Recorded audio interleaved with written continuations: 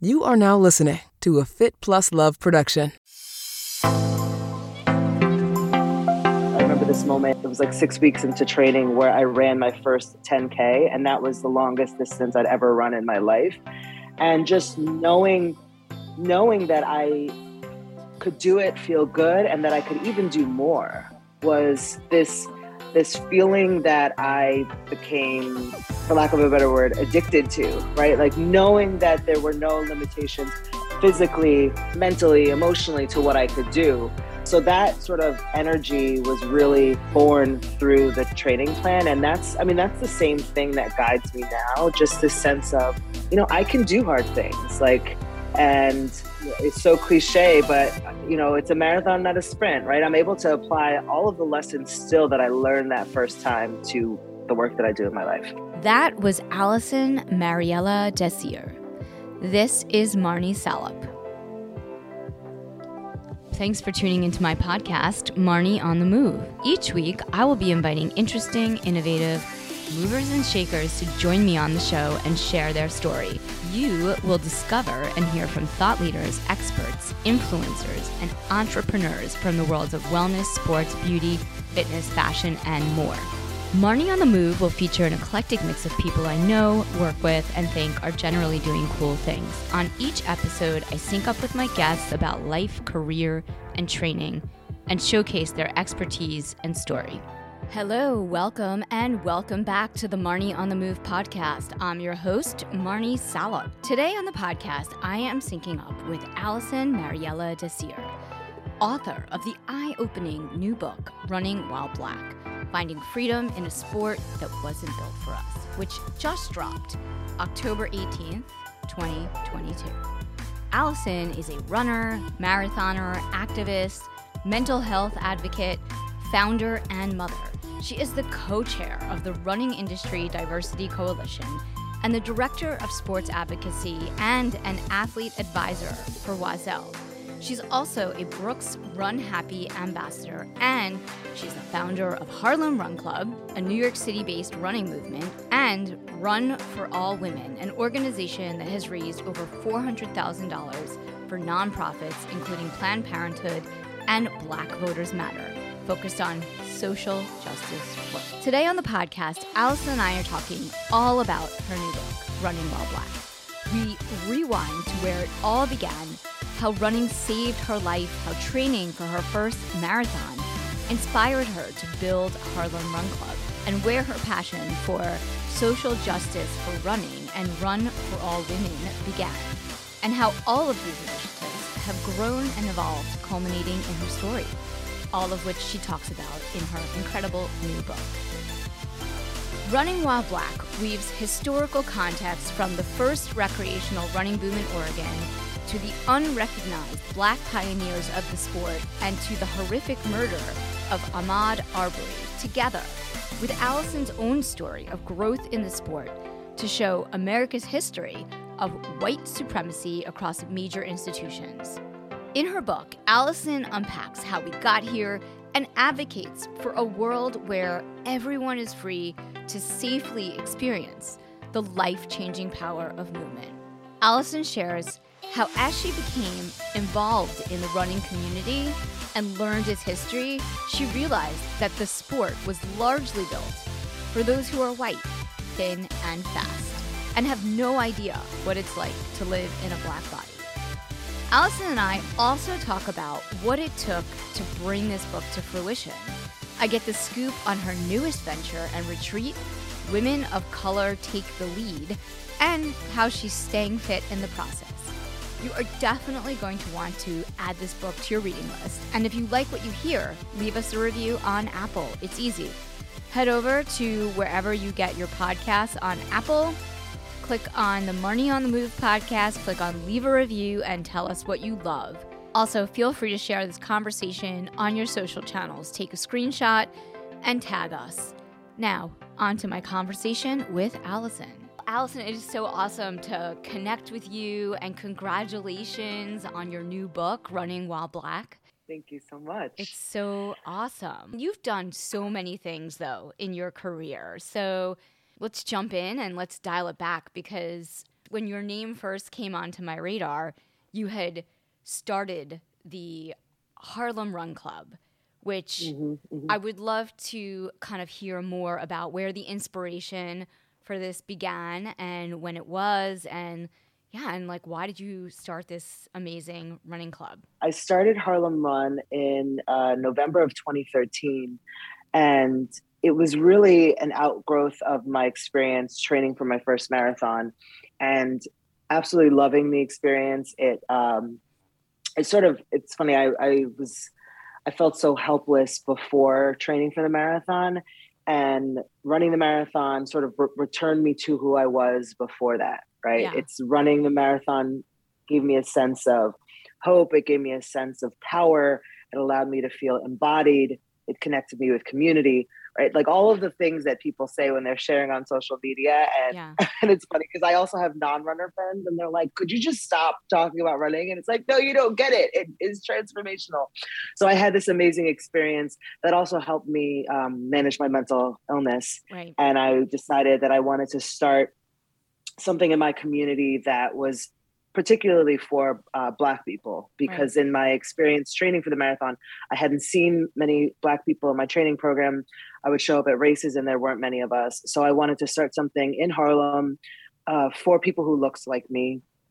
And it came from just that really humble idea of wanting to run with other people. And I had no idea where it would land me. You mentioned mental health, and, I know you have struggled with depression in your life, and I know that you also, from reading your book, turned to running. Take me back to where running began for you and what it was like starting to run and how it helped you with your mental health, and then which led you to the Harlem Run Club.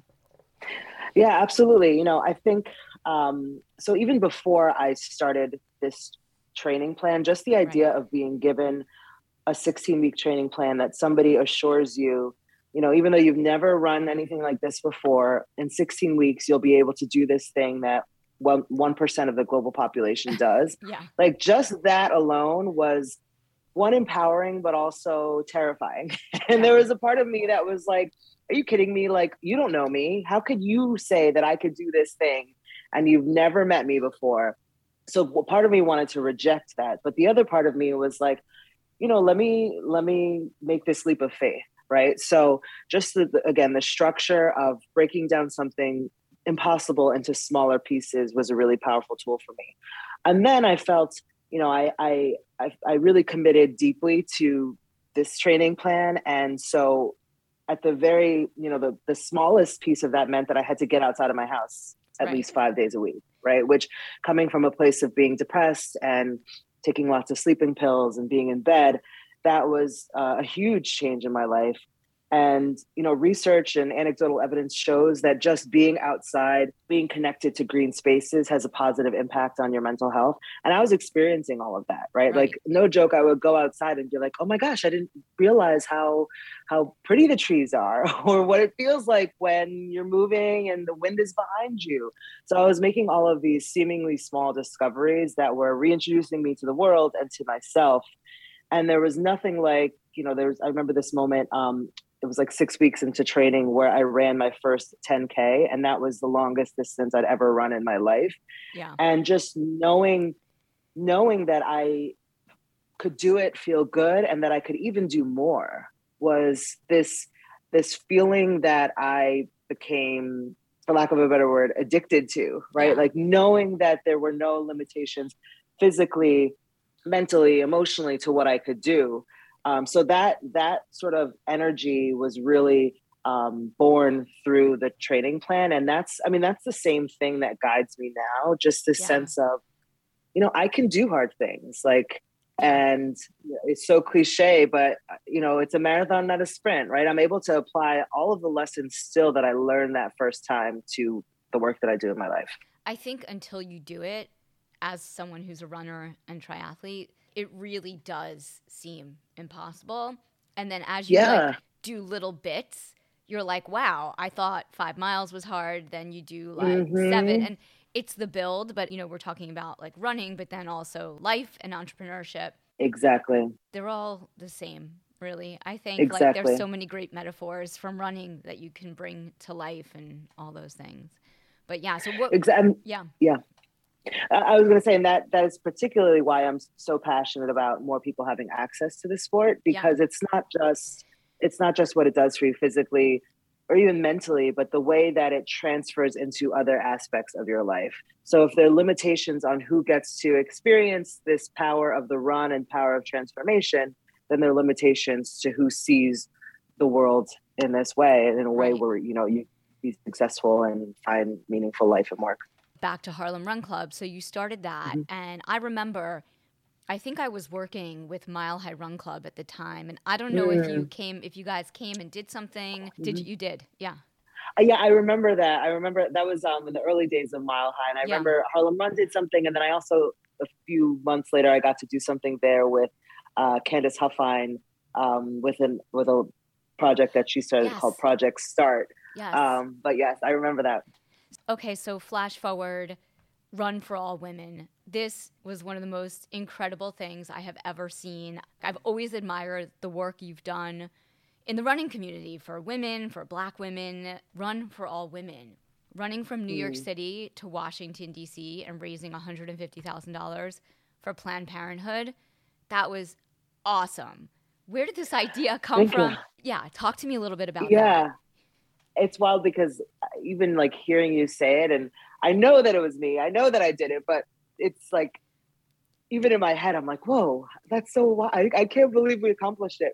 So the idea for it, it really came from my own reflections at the end of the year that was, moving into right after the election. And so moving into when what would be Voldemort 2017. was elected. Exactly. We don't say his name on the podcast. I'd rather say Voldemort. Yeah, I won't say it either. But reflecting on that and the election, and then on my community, and having conversations with important people in my life about, well, what is the power of Harlem Run, and what are there? It's easy to feel helpless, not just then, but all the time with the unprecedented and really overwhelming things that we're experiencing in this country, in this world, but through conversations with friends and my partners, started thinking about, well, what if I focused on what I could do with the resources that I had and the community that I had? And running had always been this transformational experience for me. Movement has also always been something that historically Black people have used as a way of social protest. Movement has always been something that Black people use historically to send messages and for activism, whether it's marches, or even you think about Harriet Tubman and the Underground Railroad. So this idea of movement as power is something that is sort of embedded into who I am anyway. So it's putting all these pieces together and ultimately knowing that the Women's March was happening and that would be this historical moment. So how could we get from Harlem to DC for the Women's March, and then center all of this work on Planned Parenthood, which remains under attack, right? Like that's really when the attacks began in full force, but this incredibly important resource for all genders. How could we use our movement to support that cause, and more largely speaking, supporting women and other genders being their very own body being powerful. And then, once the idea was out there on the GoFundMe, it all sort of spiraled very quickly in an amazing way.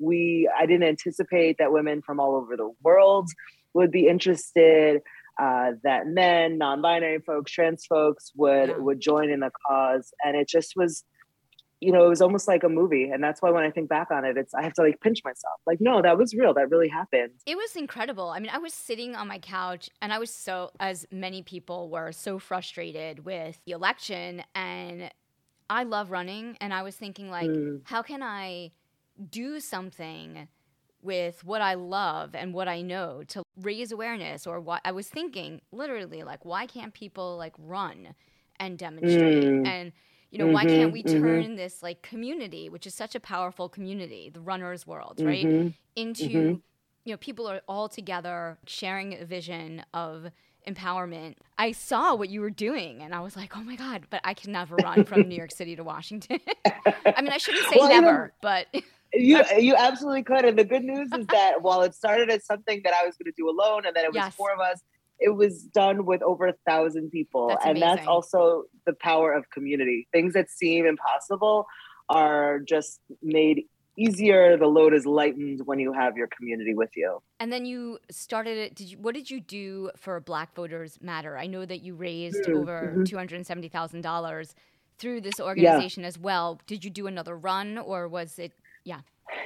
So Run for All Women, that original run ended, and we sort of hadn't, nobody thought that anything else was going to come from it. But myself, Mary Arnold, and Jen Belaney, 3 of us got together and said, wow, this is a movement. We started something really powerful. We should lean into this. So we created an ambassador program. And over the years, Run for All Women has raised, the next year we raised $20,000 for candidates running, progressive candidates running in the midterms.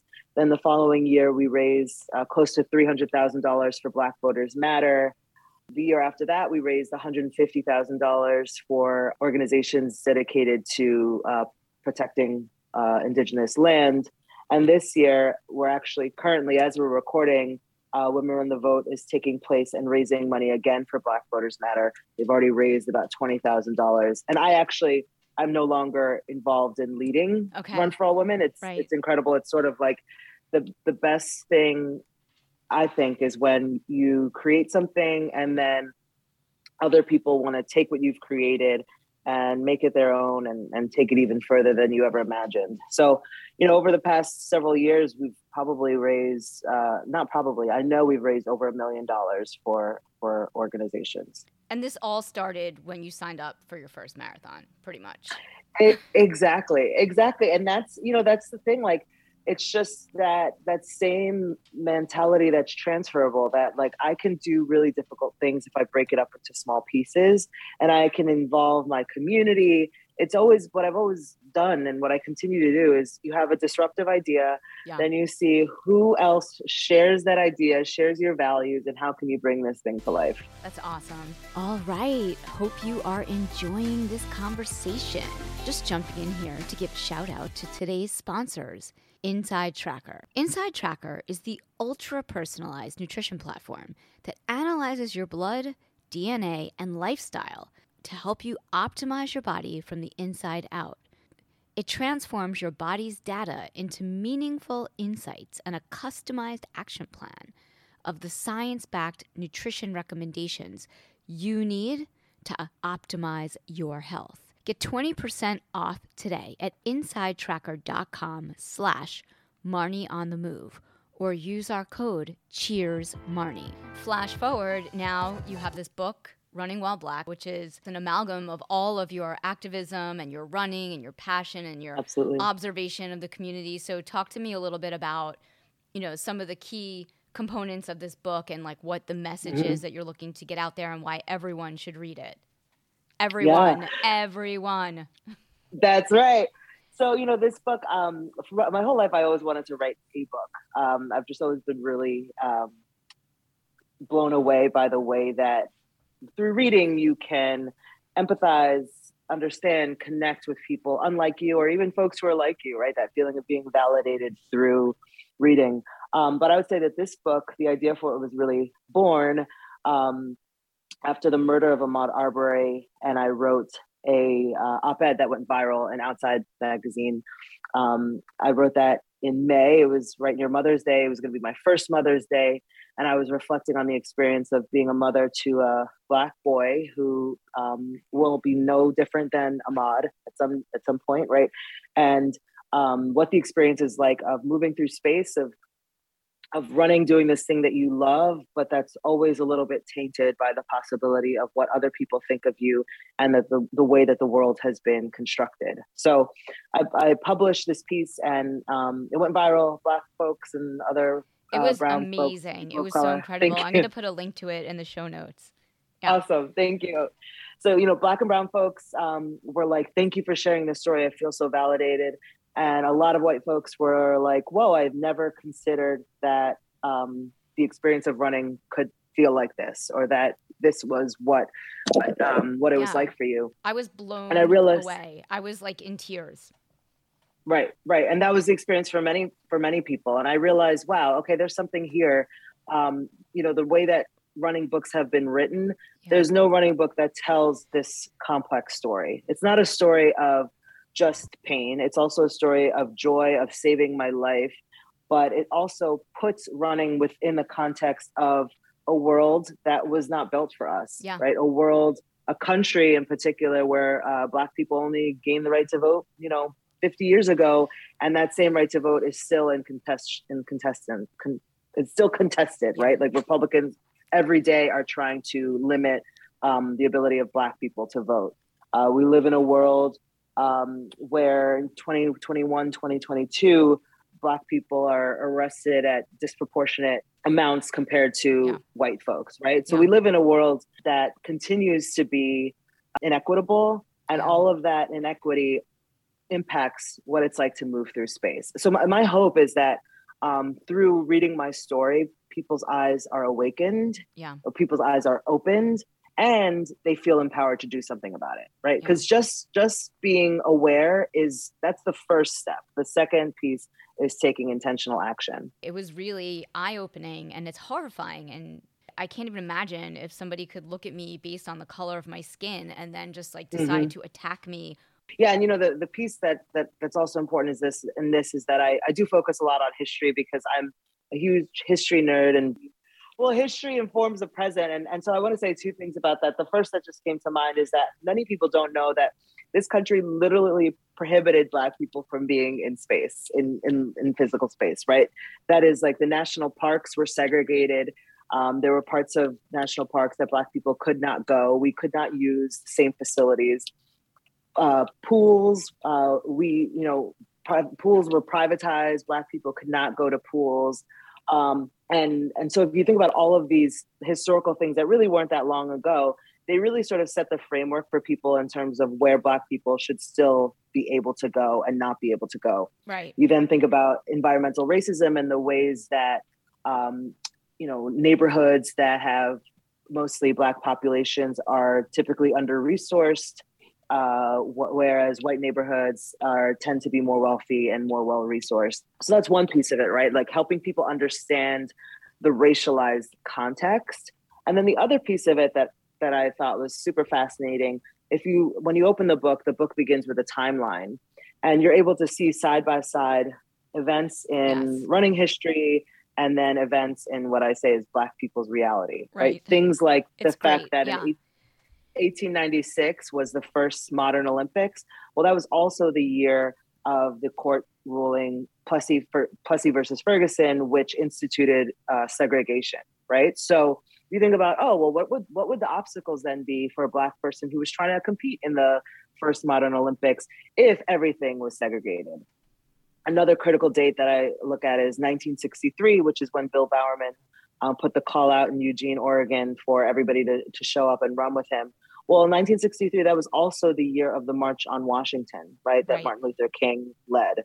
So you start to see the cognitive dissonance of this one world, the running world, that's calling white people outside, that's talking about the beautiful freedoms of movement, and it's juxtaposed with the reality of Black people whose experience is really one of confined movement, right? One where government and laws and white people have restricted our movement.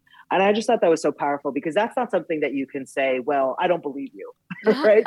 It's really People will probably feel some type of way about this book, which is wonderful, right? That means that they're being challenged. But you cannot contest the historical and present context. Like, that is just a fact, and that allows people to wrap their mind around what this experience of running while Black truly is. In your book, it's really interesting because you did like that great grid of the things that are happening parallel to each other. Exactly. Yeah. The timeline. And that's, I hope the book is, loved by all, but I really hope that this timeline is my greatest contribution, right, to the sport, to contextualizing what all of this history means to how the sport has evolved.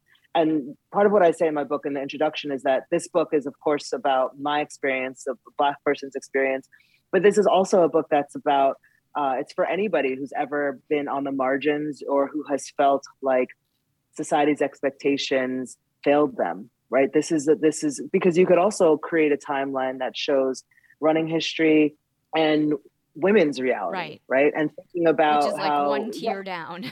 Yeah, exactly, right? And so you could replace that. You could say that with the reality of folks with disabilities, right? Like, in truth, this world was built with white, cis, heterosexual men at its center.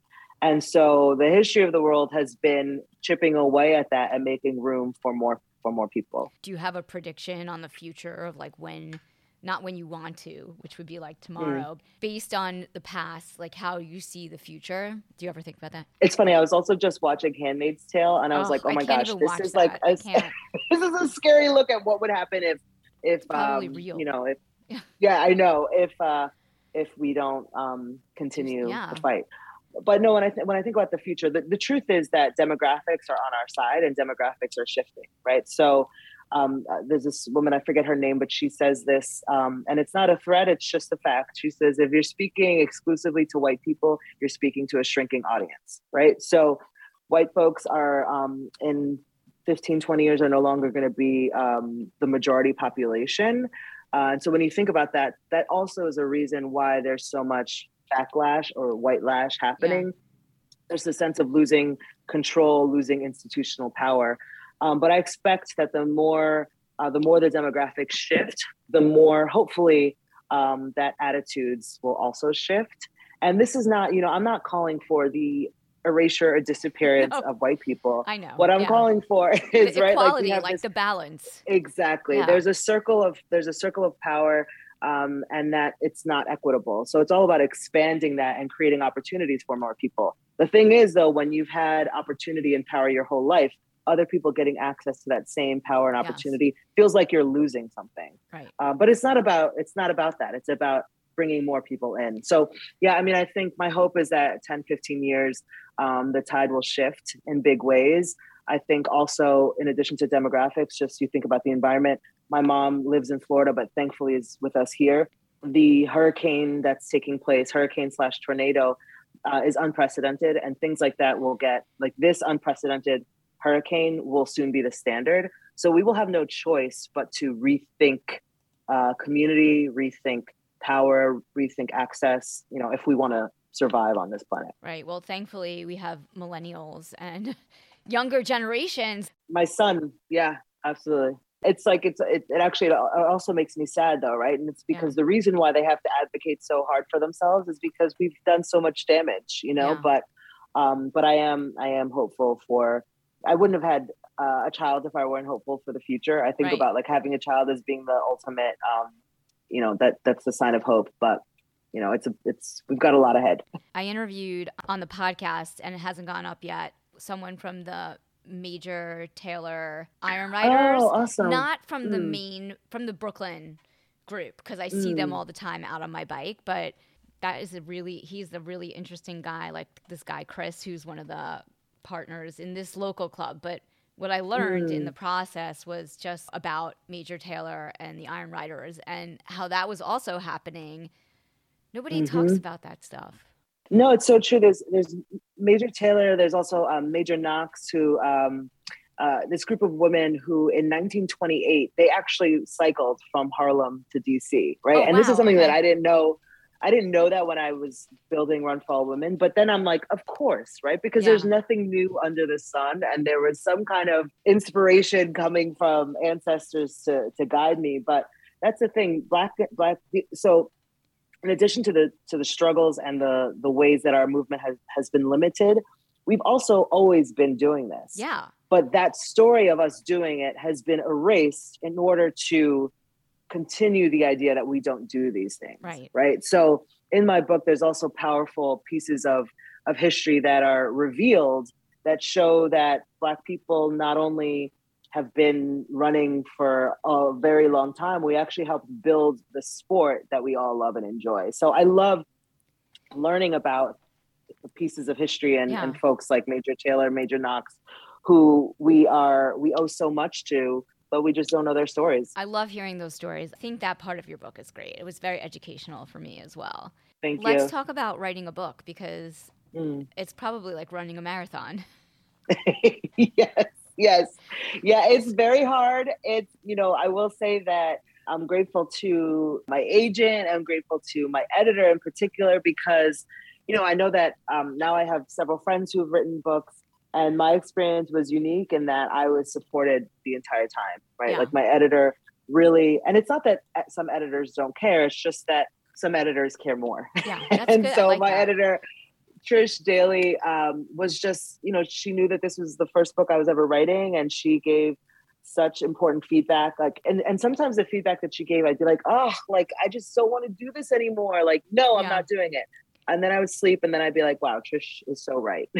Like there's nothing she said that didn't make the book better. It's something that's been in you your whole life, right? Yeah. Yeah. But then it was figuring out, like, actually crafting, like, there's so much in this book, but there's also so much that I didn't share. So figuring out which stories are going to make the intended impact, which stories are important for the overall story that I'm telling here, right? Like, I hope to write other books, and other parts of my life and other, thoughts and experiences will come out in those, but staying true to the purpose of this book, which is to talk about the fact that running truly was never built for Black people, and that, but it doesn't have to be that way.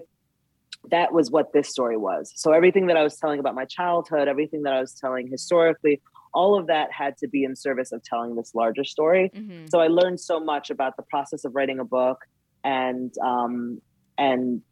the importance of having people who really want to help you succeed. Yeah, that's great. And now, have you found time to continue your running? Like, what are you doing these days, running wise?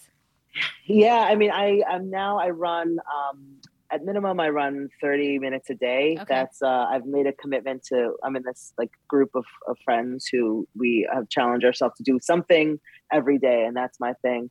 And, that's really where I'm at now and what I am enjoying, right? Like, I have so many other things going on, and it's hard for me to, just in this moment of my life with a 3-year-old, I love being around my son. And so, I'm not in a place where doing a long run for 3 hours is something that I want to do, right? I'm like, I'll run for 30 minutes and then I'll go play with my son. Yeah.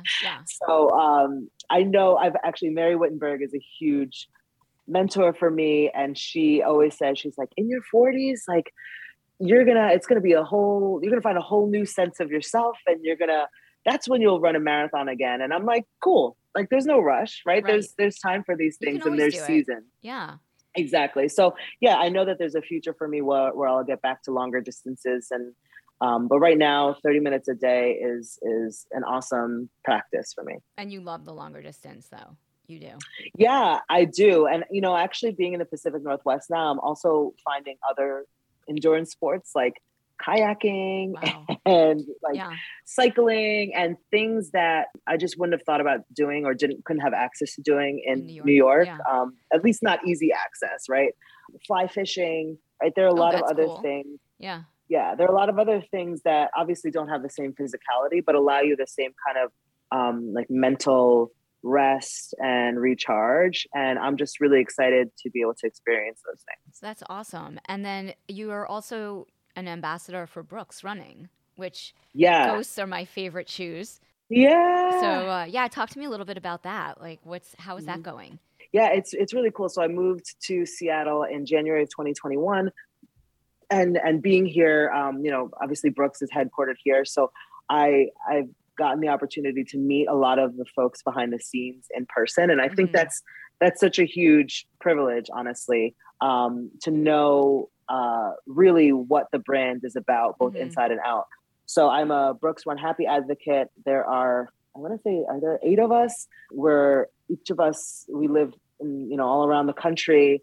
And, it's not just about the running aspect, right? It's about what we bring to the sport that's bigger than that. And it's been amazing to actually have this community of other powerful, inspirational people to lean on, folks like Nikki Smith, who is a National Geographic photographer and ice climber. So cool.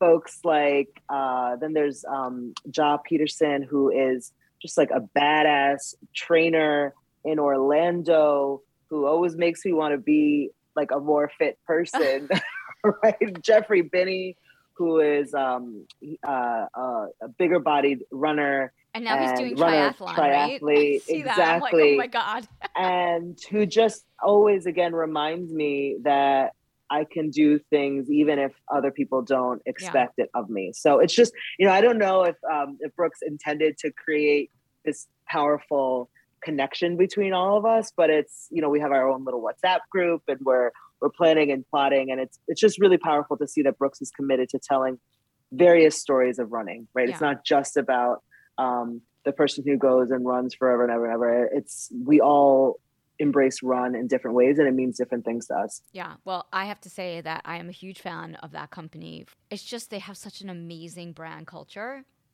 Yeah. The people that work there are like just as cool and even cooler than the shoes. Yeah. No, and that's really fun to me. When I first entered running, I didn't really even think about, I didn't know there was like an industry, and I didn't think about that. I just, reached for whatever brands were accessible to me. But now I'm able to understand that it's important who's behind the scenes and what the company and what their values are. And it's important for me to be aligned in that way. Well, that's awesome. And I'm so excited for your book to come out and for everyone to be able to read it. Thank you. I'm totally going to promote it on all my channels and Thank you. Drop this episode when it's supposed to come out. Is there anything like that you haven't shared? Because I know you've done a ton of podcasts. I'm actually just coming off of finishing Women of Color Take the Lead. It's an event that a retreat that I planned along with Martha Garcia and a planning committee. And the goal of the retreat was to create a space for women of color to feel centered, empowered, to create connections. And this really came out of the fact for us that what you often hear in this industry is that people can't find talent, right? Oh, we're looking for diverse talent. We're looking for Black people and people of color, but they just don't apply, or they apply and they aren't good enough, right? And we know, and those are the excuses that are told. Yeah. But I know as a Black woman that there's plenty of talent, that what is often the case is that these companies are looking in the wrong spaces or don't know where to look. Right. So our goal for this retreat was to be like, oh, you don't think talent exists? Guess what? Here are 65 women who just came to this conference, to this retreat, who are talented, who are just exceptional, and who are in this industry and won't be ignored. And the success of this first retreat lets us know that there's just such a hunger and need for this work of validating our experiences, of creating networking and opportunities for women of color. So I'm just excited where that will go. And in this first year, we had the support of Brooks, of course, was our main sponsor, Solomon, Strava, Features, REI, Article One, Eyewear. And I just, those are the brands that heard about what we were doing and got it immediately. Yeah. And that's not always easy, right? No. Some brands want to stay in the sideline and they want proof of concept. These brands were like, you know what? Totally. You are answering the call for something that we need. And I'm just so thankful for the support. And for Martha and I have been joking that we just started this tsunami wave, right? Yes. So we cannot wait to see the ripples that come from this. So you're going to do this. Are there talks and panels and... Yeah, so it's a 2.5 day retreat. There are panels, there are opportunities to connect directly with sponsors. Everybody leaves with a mentor, a career mentor. I did a book reading. We went paddling on Lake Washington. So it's part informational, but also part community and connection, which I think is often overlooked, right? We often are so focused on what we have to do that we don't even know that there is a community. Actually, this one Black woman said all her life as a Black woman in the running industry, she thought she was the only one. And then she walked in a room and saw that there were at least 65 of us. And she's like, wow, I wish I had known this, right? So the idea is you are not the only one. There are many of us out here. We're gifted and we're going to make waves. Is it just running? Is it... This year it was, but that's a great question because we're like, this is a gap in in all of these industries, right? You know, think about cycling, women of color triathlon, taking lead in sports, like exactly, all those things. Exactly. Yeah. So are there opportunities to expand that, where maybe there's separate retreats for each of these industries, or there's overlap? I mean, it's a really exciting about the opportunities and also just how much impact we can make, right? Like many of the sponsors came with job openings and left with those jobs filled. That's so awesome. Yeah. Excited about that. Yeah.